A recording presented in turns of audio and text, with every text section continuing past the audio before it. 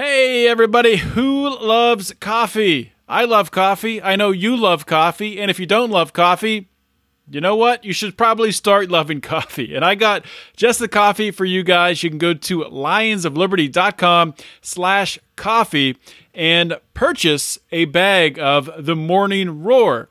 It's a partnership we have with our friends at Anarcho Coffee. It's a delicious blend. I drink it every single morning out of my French press because I'm classy like that, and it's the best way to drink coffee. You don't have to drink it out of a French press. You can put it in your little fancy Keurig machine or your coffee maker. However you drink coffee, you can get it that way. You're going to get the coffee, so go to lionsofliberty.com/coffee. You're going to follow a link that's going to take you over there, which makes sure that we get a little credit for kicking some business that way. We get paid. It's fantastic. So make sure you're buying it through this link. And I also want to remind you that there is a code. If you join the Lions of Liberty Pride at the $10 or higher level, we have a coffee code that is going to get you 15% off every time you buy the Morning Roar. So check it out, lionsofliberty.com/coffee.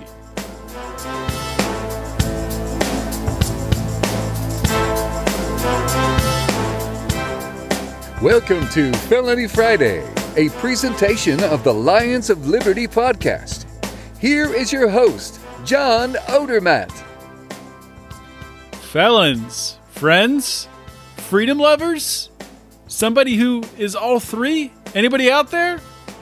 Hey guys, welcome back to another edition of your favorite show, your favorite criminal justice reform centric show, Felony Friday, where I bring you a new show every single Friday. I know, shocking. It's right in the name right there, though. Felony Friday is one of three shows on Lions of Liberty. The two other shows on Lions of Liberty, one is hosted by Mark Claire. It's our longest running program. It's also our flagship program where Mark interviews leaders in the Liberty movement. And every Wednesday, we have a show hosted by Brian McWilliams, your weekly shot of culture, comedy, and liberty. And lately, it's really the only way I get my news. I'm so sick of mainstream news, I've basically blocked it all out. It's Brian McWilliams and the Lions of Liberty news links, which you can get the Lions of Liberty news links by joining the Lions of Liberty Pride at the $15 and up level. You get those delivered to your email. But you can sign up at patreon.com/Lions of Liberty to join the Lions of Liberty Pride. And today's show is a great show. It is a episode of Libertarians in Living Rooms Drinking Liquor. I got two Lions who join me for today's episode. We'll play a little Is It a Crime? We'll talk about some very heavy cases in the criminal justice system. And we're going to drink a little bit. So sit down, relax. Or don't relax. I don't know. Maybe stand up. Maybe get excited. Maybe you're at the gym. Maybe you can't sit down. Anyway, just get ready. The show notes page, you definitely want to take note of this. It's at lionsofliberty.com/FF191 because we're going to put all the links, and by we, I mean I, will put all the links to from the show, every story we're going to discuss today on that page. And that's it. Let's get into it. All right, welcome to Felony Friday, joined by two familiar guests here to the loyal Lions of Liberty fans, Mr. J.B. Lubin and Rico, the elusive one-named Rico. I thought it was Rick. Oh, Rick, yeah. I actually like Rick better. I think Rick is more fitting for you. I don't like the anglicizing of your name, personally. Yeah, no. Got to stay with my heritage. Exactly. All right. Embrace your roots. Fair enough.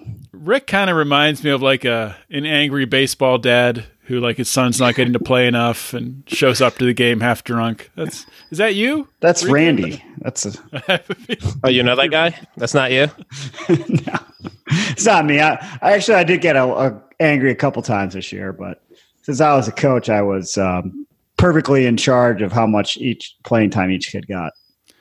That's right. When you were up at PorcFest, it was like a big game, right? I forget. Yeah, we won. Won that game? Did you win the championship? No, we lost in the semifinals. There were some bad managerial decisions that game. Still beating myself up about it, but you know what? All you can do is learn and prepare for the next year. You wake up at night in a cold sweat, shaking. Oh, God. Punch a few holes in the wall. You got to cope somehow. Yeah. Well, let's get down to business here. Before we do that, let's talk about what we're drinking. So, Rika, looks like if I had to guess, I would say you're drinking sangria again. No, I found it too hard to make. Plus, I had a really bad hangover on Saturday. I was like, whoa, I haven't had a hangover like this in a while. It went away quickly, but still unpleasant. I didn't really have time to make anything. I found a sour beer left over from somewhere. So that's what I got. The sour beer. It's pretty tasty. JB, I'm going to guess Scotch. Actually, wrong. I actually have a blended Irish whiskey.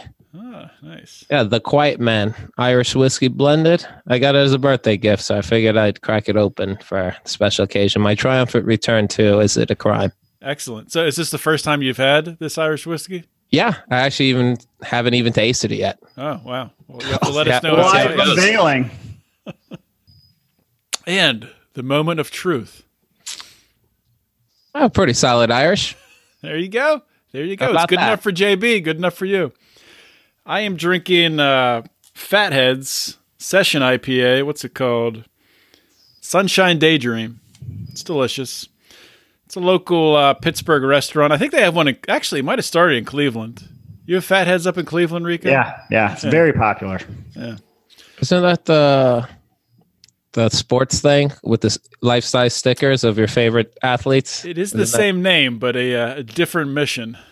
That's not the same company, umbrella company that makes stickers and beers and no? No, unfortunately not. That'd be a much better story, but they do make delicious food. They do. Their sandwiches are really good. Yep. So try it out sometime, JB. If you're ever in Pittsburgh or Cleveland, Felony Friday fans, check out Fatheads. It's good shit. With that being said, speaking of people traveling, Donald Trump was, what was he at the G7 conference? And he went through, where was I think this was back in June. Okay. Yeah, this was a while ago. So she just comes out with this now, apparently, or was the article from June? Yeah, I think she said something to someone else, and then that person probably leaked it. So the Queen Elizabeth is just walking around her estate over there, mumbling about this. I guess we'll start with, we'll just call this, Is It a Crime? Is it a crime? Should they do time? Or do you think they learned their lesson from a hefty fine? Is it a crime? Should they do time? And since we have to ask the question, is the system down or out of line? So Queen Elizabeth's complaint here was that Donald Trump's helicopter, which I guess does it travel over on, I guess they bring it over on on a plane or something? They're not flying a helicopter over there. Over the Atlantic? Probably not. Yeah, probably. Or they bring it over on a ship? I don't know what the hell they do. Apparently it left scorch marks in the lawn of Buckingham Palace. And the Queen is very upset about this. Complained about the grass damage to another state leader, Australian Prime Minister Scott Morrison. No idea who the hell that is. And that's about it. Not much to this story. Just a fun one to kick it off. What do you guys think about this? Only the hard-hitting stories on Felony Friday, Odie. Jeez. The nation turns its eyes to us to hear what we have, or see what we have. Truth be told, the rest of this show is pretty heavy-headed, so I wanted to start off with something light. Yeah. It's probably a good start. It seems kind of ridiculous. Not that big of a deal. I think with their funds, they can easily replace this grass. And I don't feel too bad for the Queen because I don't know that she really has had to work as hard as maybe other people. Or she was more born to her station in life. Do you think she's ever worked? Well, if you count appearances and all that crap, but I think she's been overly compensated for the work she has had to do. So one of her, she also apparently there was some kind of complaint about landing at the Castle of Windsor.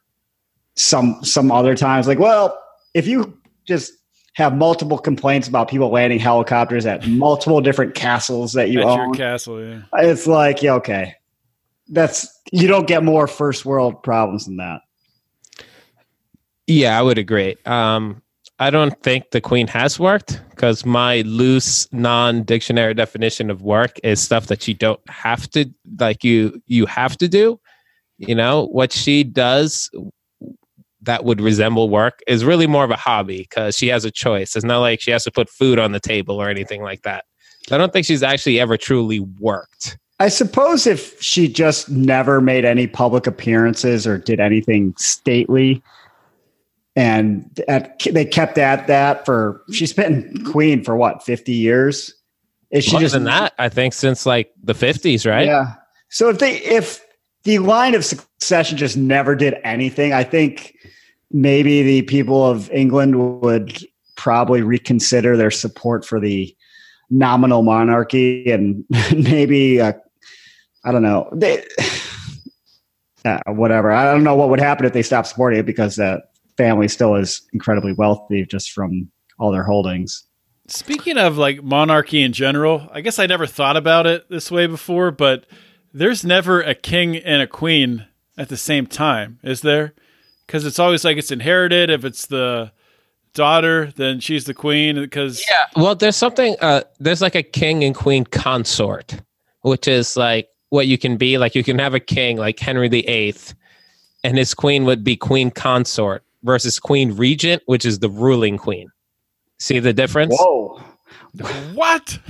Yeah. JB is much more well educated. So a queen regent is a ruling queen, like Elizabeth II, Victoria, Elizabeth I.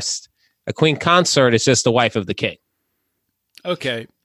But she's That still makes called sense? queen. But if She's still called queen, but you're called queen if the king is ruling, right? And yeah, you're married still to a the queen, but you're not queen But- regent. But Queen Elizabeth's husband is not king. He's a prince. Yeah. He's a prince, yeah. That's what threw me off. Like, why wouldn't he be king too? Well, I'm not sure. Maybe because giving him that title might, I don't know, make Maybe he just didn't usurp her regal power. coolness, I guess, because I don't think Queen Victoria had a king, and Queen Elizabeth I famously never married. So I can't think of any other time it would have come up. So I'm not sure. Interesting. Maybe we can have a spin-off UK history with JB, since he knows the ruling lineage down pat. Could all blame the Arsenal for that. But anyway, despite this king and queen nonsense, this is really just a classic case of get off my lawn. We need to remember the queen is 93 years old. Okay. And she's not only complained about Trump doing this, which the headline kind of misleads you into thinking. She complains about every world leader flying helicopters onto her lawn. She had to prevent Obama from doing it 6 times. It's like, don't fly this helicopter over here. So it's just Was a it general 6 complaint times, of or hers. did Obama want to land 6 helicopters? Maybe I read that. I think it wrong. was 6 different occasions that he Six probably different visited occasions, her. not 6 helicopters at once. And he probably requested each time. And And she told What him to happened- fuck off. what So- happened here? She told Trump to fuck off, and he's like, "Yeah, she could fuck So off." that's what the article doesn't say. Maybe she said no and he just showed up anyway, which would be pretty interesting and I hope kind of so. hilarious, but it doesn't necessarily mention that part. Oh, well. I mean, I know we could probably talk about this the entire episode, but I don't think we're going to go to war over it. we'll have to move on. Never know for sure. Well, doesn't the Queen rule over the Canadian? Does have some influence over? I almost said Canada. In Technically, some form or fashion? she's still Canada's head of state, a part of the Commonwealth. She's on their money still. Yeah, that's so weird. Anyway, let's move on to something serious here. Jump right into, and I'm sure everyone's familiar with this case. Well, everyone who's listening, I'm sure most of the country is not. But a few months ago in Houston, if you remember, there was that raid where a couple was killed, and right after it happened, what was it? The Union police chief, or not? The Union police head came out and staunchly defended cops and called out people who were giving police officers a hard time for this. It really just it was a ridiculous press conference. I forget the guy's name, but slowly stuff started leaking out that like something was wrong here. And I mean, from the start, the neighbors were saying that, these two, the couple who were killed are Rogina Nicholas and Dennis Tuttle. Neighbors were saying like these people never sold drugs or anything like that. And the cops were saying that they had the warrant to raid for them selling heroin. And it turns out that the one cop, and he's been charged with tampering, Stephen Bryant, for allegedly providing false information in a report after the raid that supported another cop, I feel like McWilliams, Gones, about a confidential informant. Yeah, Goins was charged with murder, and the other guy was charged with, I think, accessory either before or after the fact. Either he helped support, he helped cover it up after he helped. Okay, he covered it up after the fact. And Bryant only got, Goins only got 2 years. Is that right? No. Whoever got charged with, neither one of them has been sentenced yet. The one cop has been charged. He faces up to life imprisonment. The other cop, who I guess covered up after the fact, faces up to 2 years because he apparently wasn't involved with the actual raid or the actual killing. All that had been done, but then he tried to help the other guy cover it up by, I don't know, falsifying documents or whatever. So that is up to 2 years.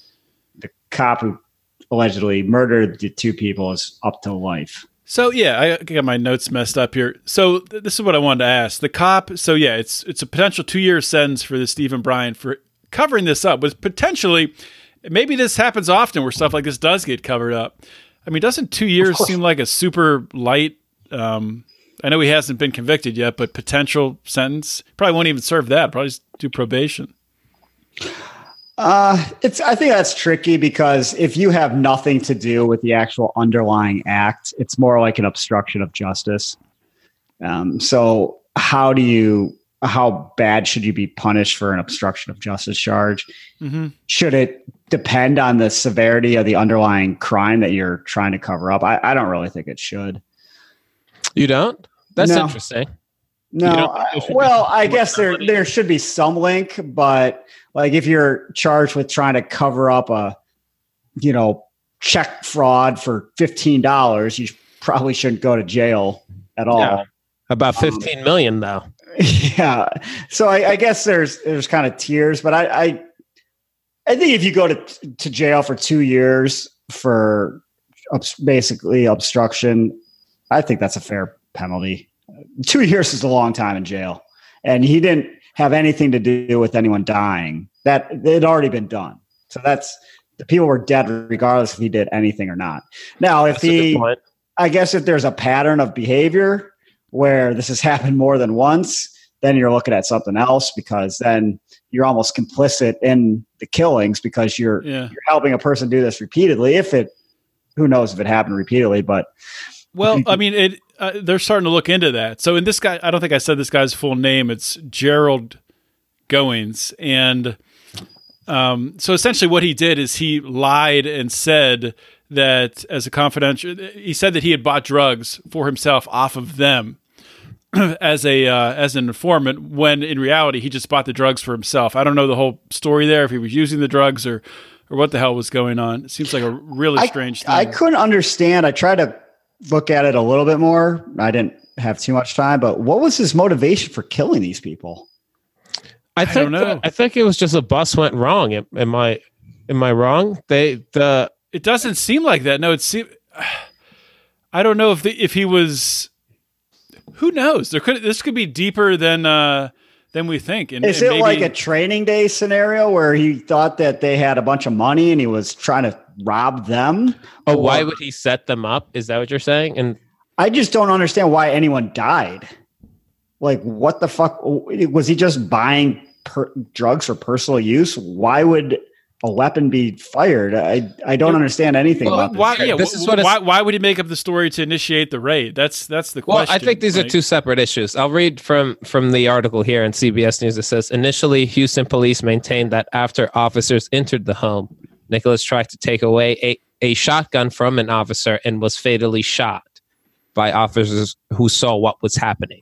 So that's what I read, that the reason why people started getting shot was because they're claiming one of the residents of the home tried to take a shotgun from a police officer. But this says, I don't know if you're reading from the same part, an independent review by the family of Nicholas earlier this year cast doubt on that portrayal. I remember that's the next that line. report. Yeah. That's why I prefaced that by that's the police's story of what happened. So maybe he legitimately thought that they were drug dealers. He didn't have a warrant.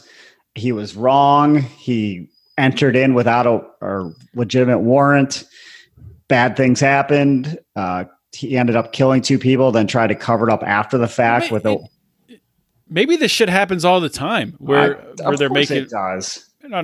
Where they just make this up. Yeah. I bought, I did a drug buy off that guy. If you don't think this happens all the time, you have way too much faith in criminal justice, which would be ironic given your show.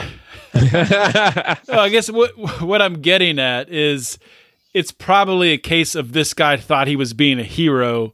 He's going to get these drug dealers. Who cares if I haven't followed the process? I'm not one of those cops who follows the process. I just get things done. One of those asshole cops, rather than something underlying going on behind the scenes. But that's just. But if that was all there was, because there's plenty of times where cops don't have legitimate warrants, like they may be invalid for whatever reason, they face no consequences for their actions. So there's got to be something going on a little deeper than what these stories are saying. I just couldn't figure out what it was. Yeah, this is a very confusing story because they're saying that Goins admitted to buying drugs himself. And the article doesn't state whether it was under the pretenses of being undercover or whether he just wanted drugs and that's how he knew. Exactly, it just said he admitted to buying them themselves. Under what pretense, right? Because that makes a huge difference in the story and what his motivations might be. There's a lot that we're not actually getting from the story right now, which is making it difficult for us. That's why I think we're finding it so confusing. That's a really key, him admitting to buying them themselves versus what him and Brian claimed, that there was an informant that told them this. Why he did this and how he described that is a key piece of information we need here to bring. Let's talk through each of those, because I think so say he's buying them for himself. Okay. So how do we get to the point where he's pinning this on them and initiating a raid? Does he get caught with the drugs? Maybe potentially, yeah. So maybe that's what happens. Maybe he gets caught with heroin on him, or another cop sees him, or he shows up high or something, or who knows? Well, I don't know if he could excuse that for being undercover. I think it'll be interesting once there's actually a trial what the legal defense theory is. Mm-hmm.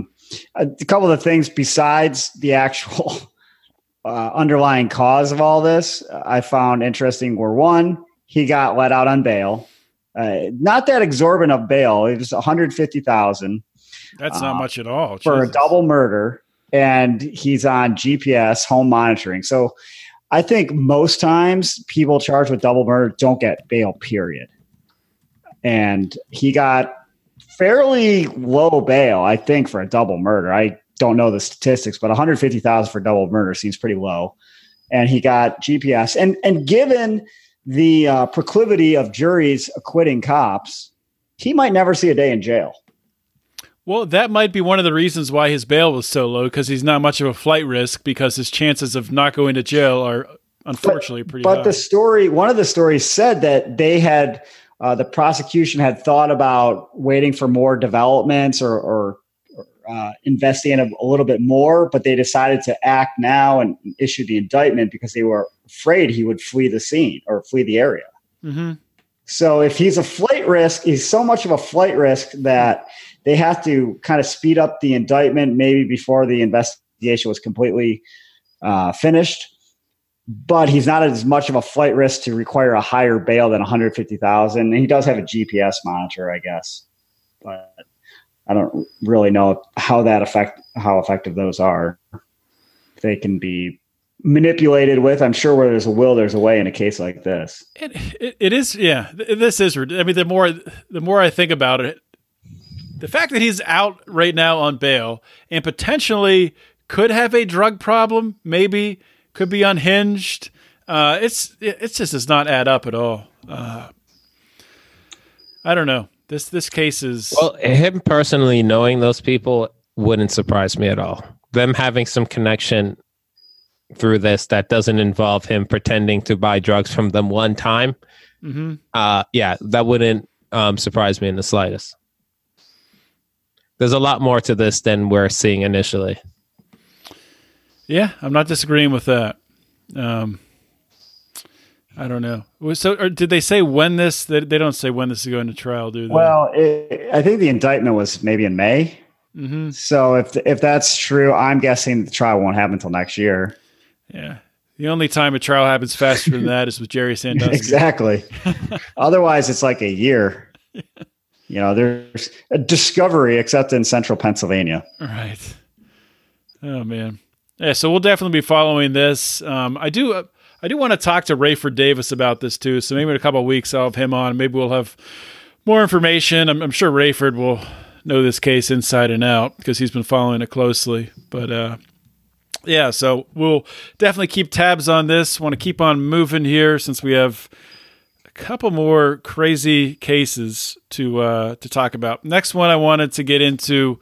So this is out of Texas, and there was a guy on death row that was just put to death on August 21st. So just over a week ago when you guys hear this. Larry Swearingen. I don't know if I'm saying that right. Tough names on this episode. He had a lethal injection, and the root of this story, it all starts back in 1998. He was convicted of killing a 19-year-old college student, Melissa Trotter. And to get through this kind of quickly, I mean, what happened was apparently he was seen talking to Trotter in a library, I think on campus, and he was an electrician, so I don't know if he was doing work there or what. They don't go into detail in the article. But turns up when they found, or no, I don't know where they found a scrap of paper somewhere in Trotter's belongings. I don't think they found it on her body, where it said Larry's name and his phone number. It couldn't have been on her body because that was after the fact. So they must have found it somewhere in her room. I think they searched her dorm room or something. Anyway, so they find that. That's the link to him. And that was really the only link. A few days go by, and they end up arresting him on separate stuff for unpaid speeding tickets, parking tickets, stuff like that, just to detain him. And he didn't get bail. Yeah, he didn't get bail. He didn't get bail on tickets. But also in Texas, a cop gets bail on double murder. So there's the duality of the criminal justice system. Sounds tying about it right. all together. So here's where things get weird, or I guess interesting. So 3 weeks after that, so he's in prison. They find Trotter's body in the Sam Houston National Forest. Seemingly, she'd been strangled by one leg of pantyhose. And as soon as they discover the body, they charge Swearingen with murder. A couple interesting things here, though. The second leg, a second leg of pantyhose was discovered in Swearingen's trailer by his landlord. But this was after police had searched everything and didn't find... Twice. Yeah, didn't find any pantyhose. So God knows where that came from. And since that time...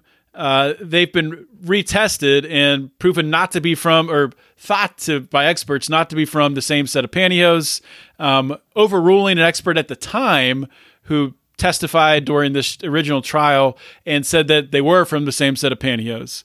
So that's one major piece. The second major piece, and I think the most convincing thing here, is so when the coroner did the autopsy, they were able to cut samples from Trotter's internal organs, and they can kind of estimate how long she was dead by that. If she'd been dead for a long period of time, and maybe JB can speak to this, having the biology background. I don't know if he knows much about this. Not a pathologist, though.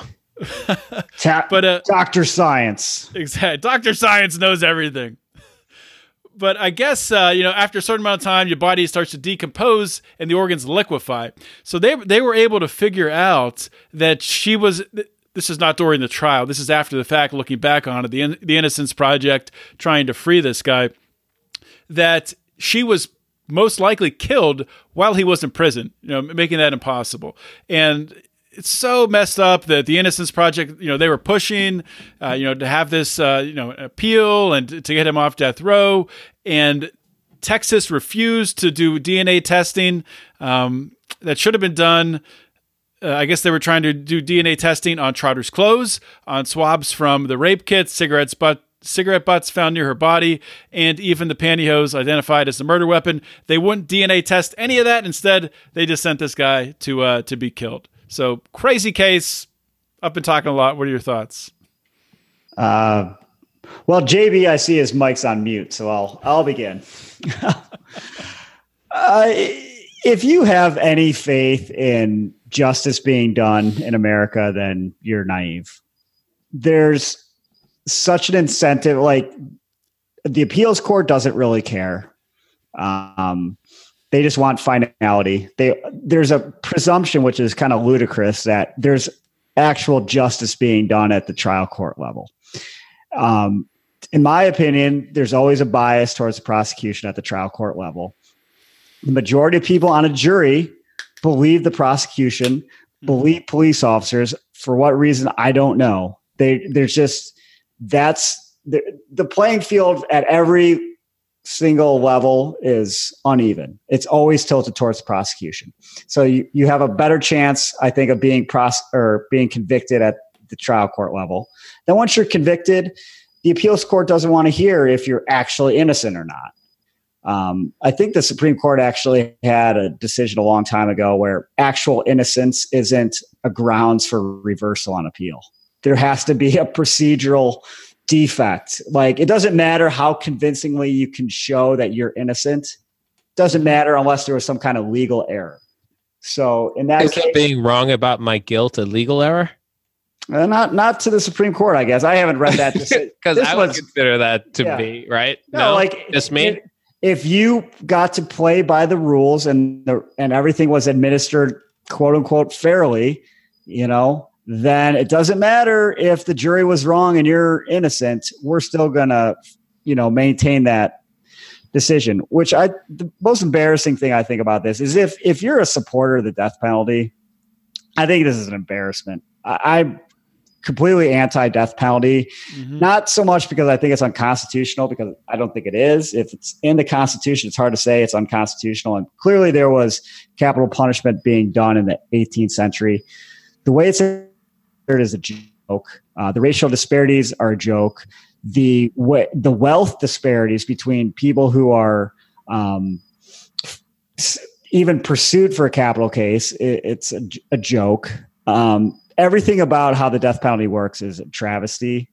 And if you are in Texas and you read about this case and you still support the death penalty, you're a fucking asshole, because 99% chance this was an innocent guy put to death, and you're fine with that if you continue to support the death penalty in the future, because it's going to happen again. Wow. I guess I just want to make clear, because this timeline it's kind of crazy. So I think if Swearingen did not kill her, what would have happened is she was kidnapped, somebody was holding her captive somewhere, and then she was killed eventually. So it would have been that she wasn't killed immediately upon her disappearance. That would have had to have been the case. So I think that's important to point out. And also the prosecution accused Swearingen of raping Trotter before she died, despite zero evidence of rape, no semen, no defensive wounds, or any other indication of any physical struggle whatsoever. So it is crazy, Rico. And they come in, there's really zero evidence. It's just basically the prosecution and the cops saying, this is the guy. And we believe you because you're the prosecution. God forbid. It would be impossible for you to lie or to stretch the evidence or just want to think that your initial hunch was right and you got the guy and now everyone can rest easy. So fuck all those people too. Right on. I mean, this is an indictment on the death penalty, and this is a perfect case if you're arguing with somebody online. First of all, you're probably not going to win the argument because people don't win arguments online. But send people this case. I'll link to it on the show notes page. Keep this one in your back pocket. This doesn't just happen one time. This happens often. And, anybody who has looked for more than a half hour at our criminal justice system should be against the death penalty. And if you're not, you're an idiot. I'm sorry. You're just an idiot. It's, Rico said it better than I ever could. Rendered speechless, but this is a testament to giving the state the power over life and death, Of all the things that you don't think the state should be in control of, people's lives, putting people to death should be at the very top of your list. Because of the corruption and incompetence, this is not a responsibility that should be in the hands of the state whatsoever. Under really any circumstances that I can think of, off the top of my head, because of reasons like this. I think there's an esoteric question involved here too, is would you rather a guilty person, a guilty murderer go free if, everything, all else were equal? Would you rather have a murderer go free or an innocent person put to death? And I think personally, I'd rather have the murderer go free. Not you don't know this guy's 100% murder, but if it's 50-50, but I don't even think this case was 50-50. I just think the finality of a person's life is so much worse than a murderer going free.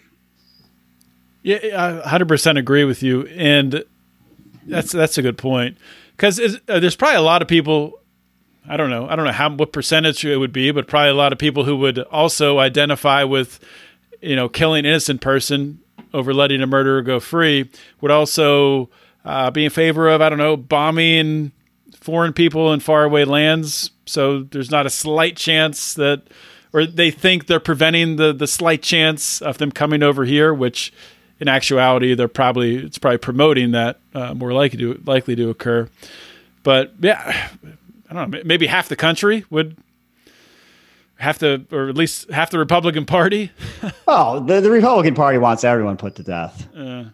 It's something that we have to really take into consideration when we have these discussions. There very much are people who would rather put 1,000 innocent men to death than see one guilty man go free. Those people do, maybe not 1,000, might be a bit of exaggeration, but there are people out there who will chalk that up to collateral damage. People rationalize it too, those people, they're not me. So I got to be concerned with my own life too. And those people that are innocent aren't really innocent. They were probably, doing something wrong. Maybe they were smoking marijuana or something. So they're not really innocent. There's no one innocent in this world. So that's the bias that we're all talking about. Just the very fact that you're involved in the justice system at all taints you as guilty. Innocent people don't even reach this point. Trial is, they basically treat the trial as a dog and pony show. The fact that you're even here means you're guilty. And there's no budget on the prosecution. They can spend as much money as they want. They can get these clowns like that, the medical examiner who testified for the state, who apparently doesn't know that she couldn't have been dead for 3 weeks. The organs would liquefy. You're a fucking medical examiner testifying in court. How does that person live with themselves when they find, oh yeah, you know what? They're right. If that person was dead 3 weeks, I couldn't have cut into the organs. But that's the people they have. It's the same thing as that. I forget. It was probably a year or 2 years ago. I talked about. Remember that case out of Las Vegas where that girl was accused of murder, and it was a guy that was found in a dumpster with his dick chopped off, and nothing lined up with it being at all possible for her to have killed the guy. She couldn't have lifted. She was a tiny little girl. He was a big. I think it was a homeless guy. It wasn't even. She couldn't even possibly been there. People saw her. She lived a state away at the same time as the murder happened. Didn't matter. She's out now. I can't remember her name. Blaze something. Yeah, I remember that. So she was in jail for a long time, though. Yeah, for a very long time. And the prosecution was so, I mean, with all of this evidence against them, still fighting to keep her in prison. Just like, yeah, how the hell do you sleep at night? What is wrong with you? The goal or the stated mission of the prosecutors is to bring about justice. It's not to win. That's the job of the defense attorney. They're there to win, whether what you think of that mission or not. They're there to win, guilty or innocent. It doesn't matter. The prosecution is not supposed to be that same mentality. It's not win at all costs. It's we got to get the right person, and if we don't, we're failing.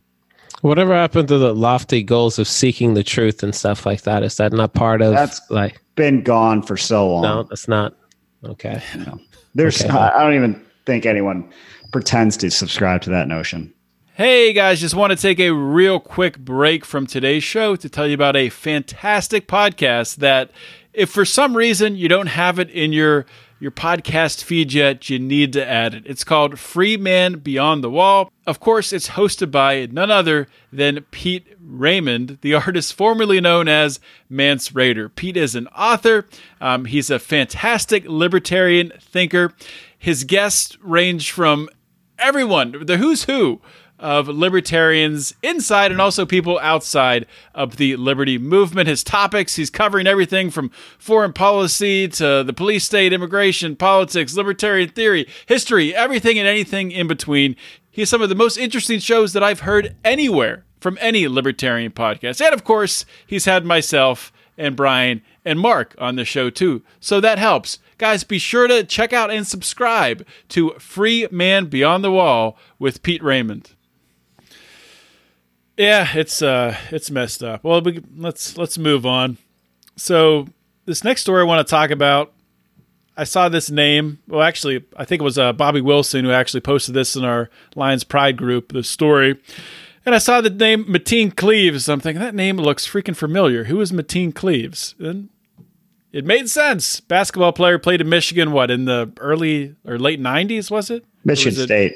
Michigan State. That's right. Yeah, it was like late 90s, 2000. Yeah, so he was acquitted of rape, and as we were talking before the show, Rico was saying that the headline the headline's definitely misleading. The headline is Jurors Acquitted Mateen Cleaves. Prosecutors say this video proved his guilt. So I'll link to this on the show notes page. Check out the video. Essentially what it shows is Mateen Cleaves, I think, completely naked outside a hotel, and you see this woman who's trying to walk away from him. I think she's naked too. She might be wearing a bra. Everything's blurred out. So I still wouldn't watch it at work though. And he's just trying to stop her. Like he's just trying to like put his arms around her, like stop her, like steer her back to the hotel room. And, they're putting this out to be like he's keep holding her captive when I don't think the video necessarily shows that. I don't know. Would people be happier if he just let her walk off naked into the night? Maybe she's just disoriented or drunk. The problem with this article, though, is I don't know what other evidence or anything of what was presented during the case. They just show you this video and basically say, he was acquitted, but look, he's guilty. So, I don't know. Did you guys find anything else here, or what do you think?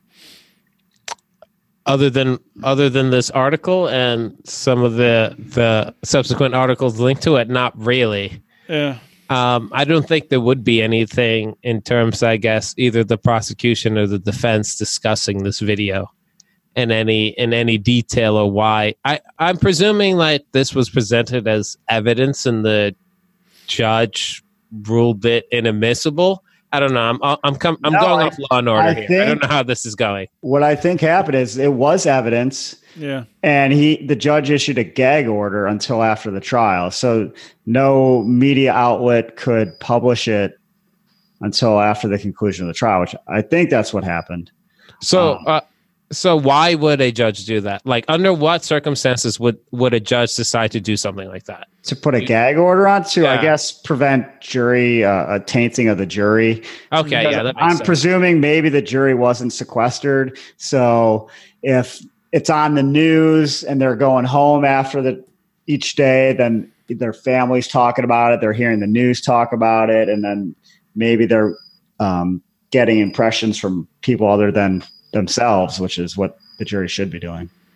Did Mateen Cleaves play in the NBA? I can't remember. Yeah, I think He so. did? A few years at least. I think he actually made a play for the Cavs for a year or two. He's never that good in the NBA. Yeah. I don't know. I'm sure he made a lot of money. Yeah. So this took place at like just a seedy motel. I guess. I was going to say he made more money than one would think by looking at where he's staying at.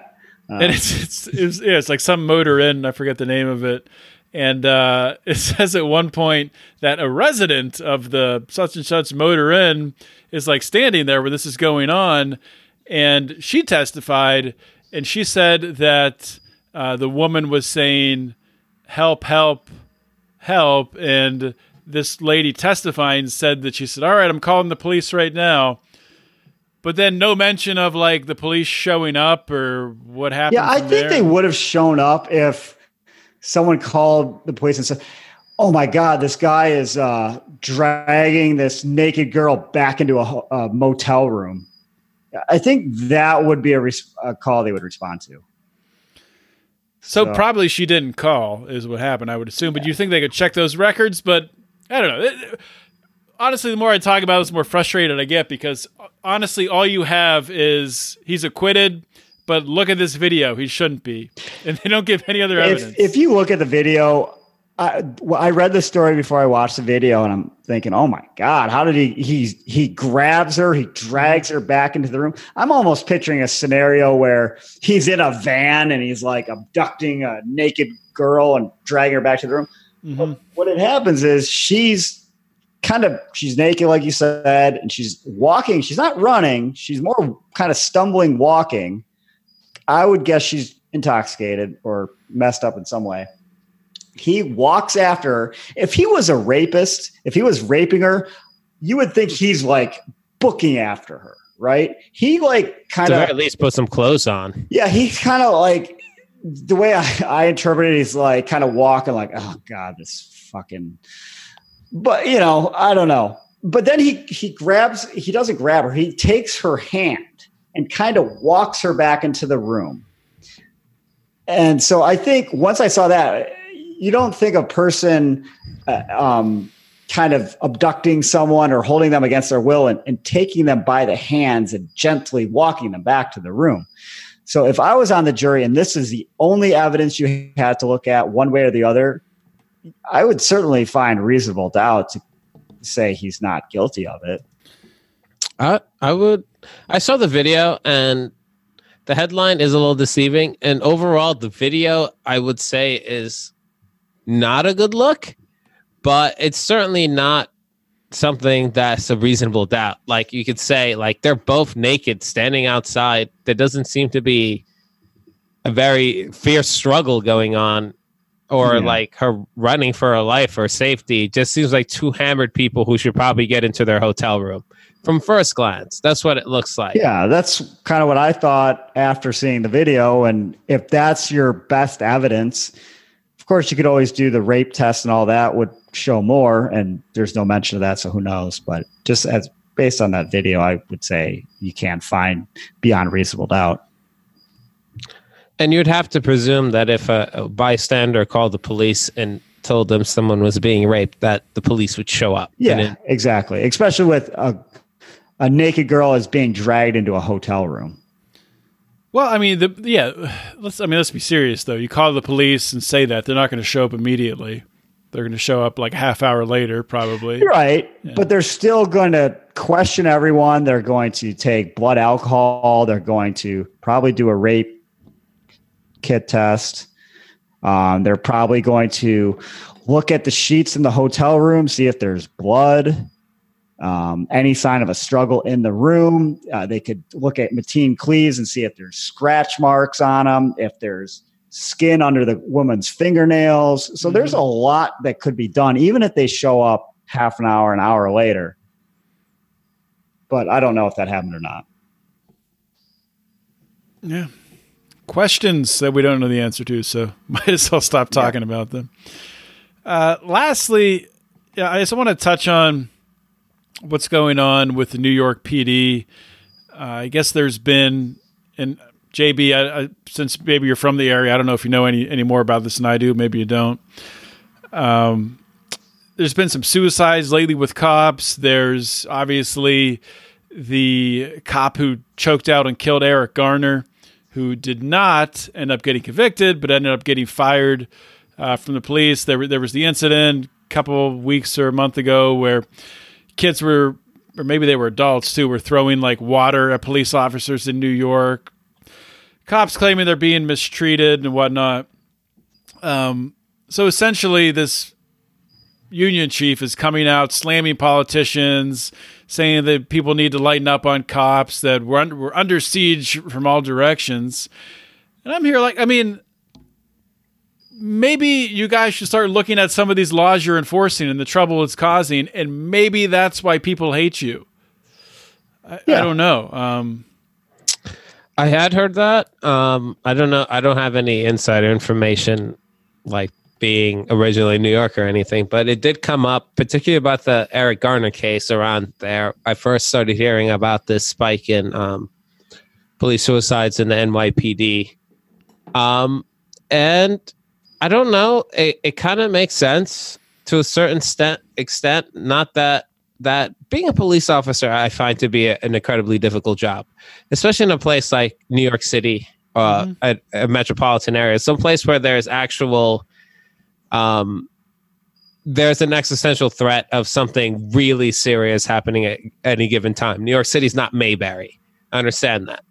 And like, I can understand a police officer feeling that if they work in a situation like that, but it's just a testament that this is a very difficult job. And that is exactly why you should probably take more seriously who you decide to allow to become police officers, particularly in a place like New York City or Baltimore, or a place where you will be confronted with these types of situations that might be troubling to you.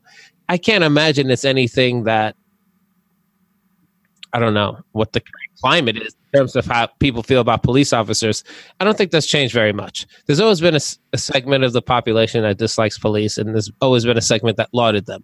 Where the needle has shifted in the past maybe 5 years or so, I don't think it's marginal as far as I know. I don't know if you guys think differently. I don't think it's the climate that's causing more suicides amongst particularly New York people. I don't think the sample is big enough for them to say there's a trend. It's a stressful job. It's going to affect people differently.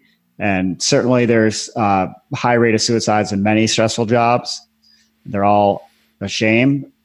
I think one thing that I would think about with police officers in general, like Odie said, one, they're not making any friends with the laws, that they're enforcing. And typically, no one's going to yell at a police officer who's responding to a violent situation.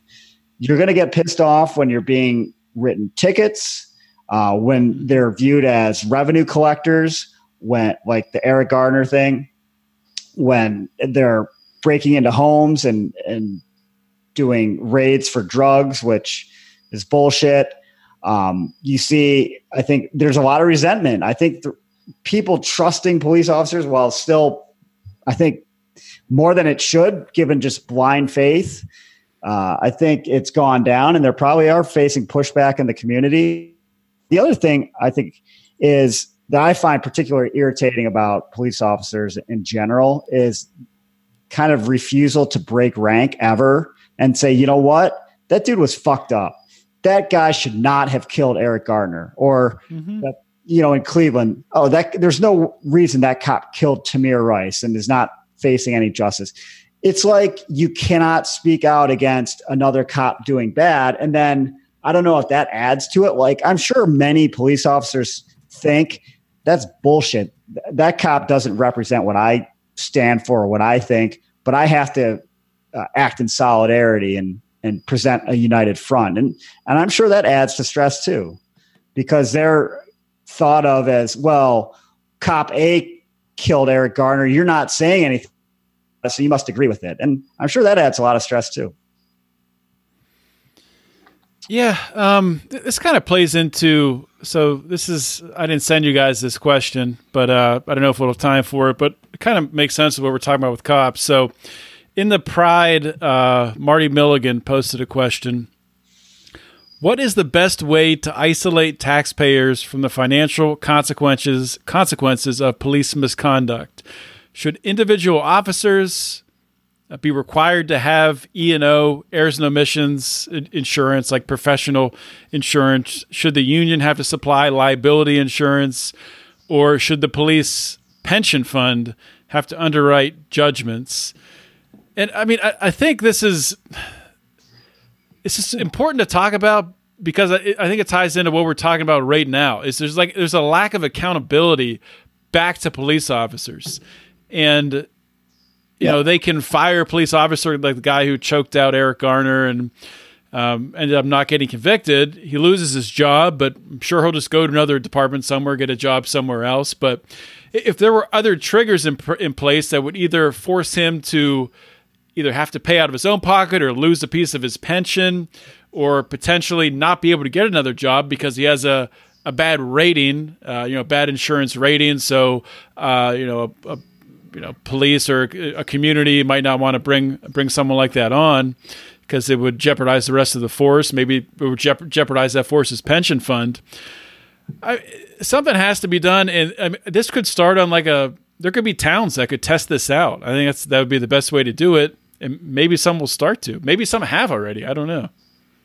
It's kind of surprising when I think about it that police don't have to have their own liability insurance. I have to have liability insurance. No one's dying from anything I do. So do physicians. Yeah. Well, someone dies from, someone can die from what they do, but like you're saying, but they have it. Yeah.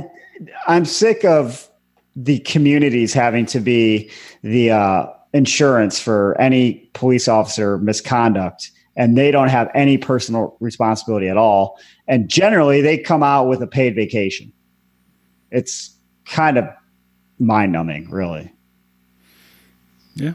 Doesn't make any sense at all. Doesn't sound like we're too sympathetic about the police chiefs here tweet. Well, yeah, I don't know. I mean, this kind of did turn into a cop-hating show. Yeah. And, I mean, I don't hate cops, of course. I don't hate the idea of law enforcement. If you're going to have laws, you're going to have law enforcement in some sense. It's just like you say, like the culture of policing in this country, it needs to change significantly for everyone's advantage, the police included. Like, they wouldn't be so stressed and suicidal if policing was conducted in a way that was amenable to all the parties involved. Like when I'm at Sheetz buying a sandwich or something, and a cop walks in, I shouldn't feel like, oh shit, there's a cop in here. Am I doing anything illegal? Wait, no, I'm just buying a sandwich. Okay, but isn't? I mean, I don't know if everyone gets that feeling, but obviously you're driving down the road, a cop pulls up behind you, or am I going the speed limit? The people who are supposed to protect you shouldn't also be the tax collectors. Yeah, you shouldn't be fearful as soon as you see them. I mean. Yeah, the more stories you read, the angrier I get, and then it's easy to kind of generalize, which isn't fair, but it's also way too prevalent to write off as kind of isolated instances where, asset forfeiture, so many towns kind of run on their revenue collection. They exist, they have speed traps, and then they raise $1 million a year from writing people speeding tickets. And you're like, what the fuck are you? Why do you have this person in this job? If their only purpose is to raise enough money to justify their own job, then just eliminate the job and stop taking money from people. So certainly I have anger towards a lot of how law enforcement works in general. And I'm not even that victimized relative to most people in this country. Me either.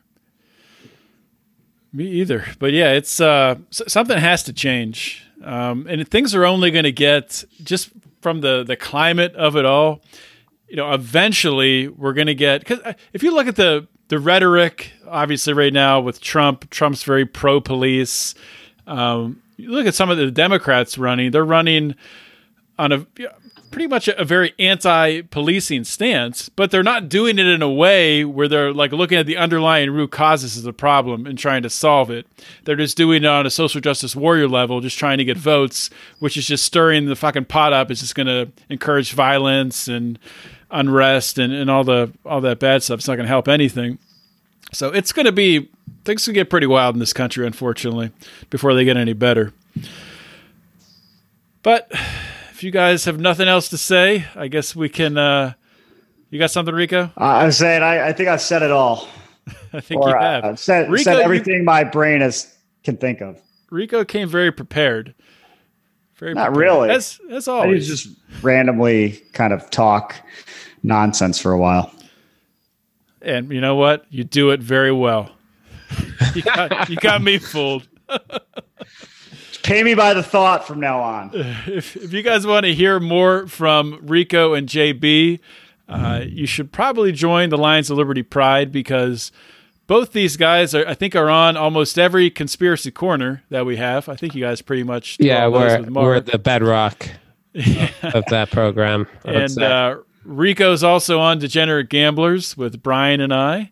And so if you want more content with these two fine gentlemen, then join the Pride. It's $5 a month. It's not that much money. Just don't buy a coffee one day and give it to us instead, and you'll get more Rico and JB in your ears. It's easy trade. Go to patreon.com/Lions of Liberty. And with that being said, this is John Odermatt signing off with Rico and JB. Always remember to keep your head up and the fires of liberty burning.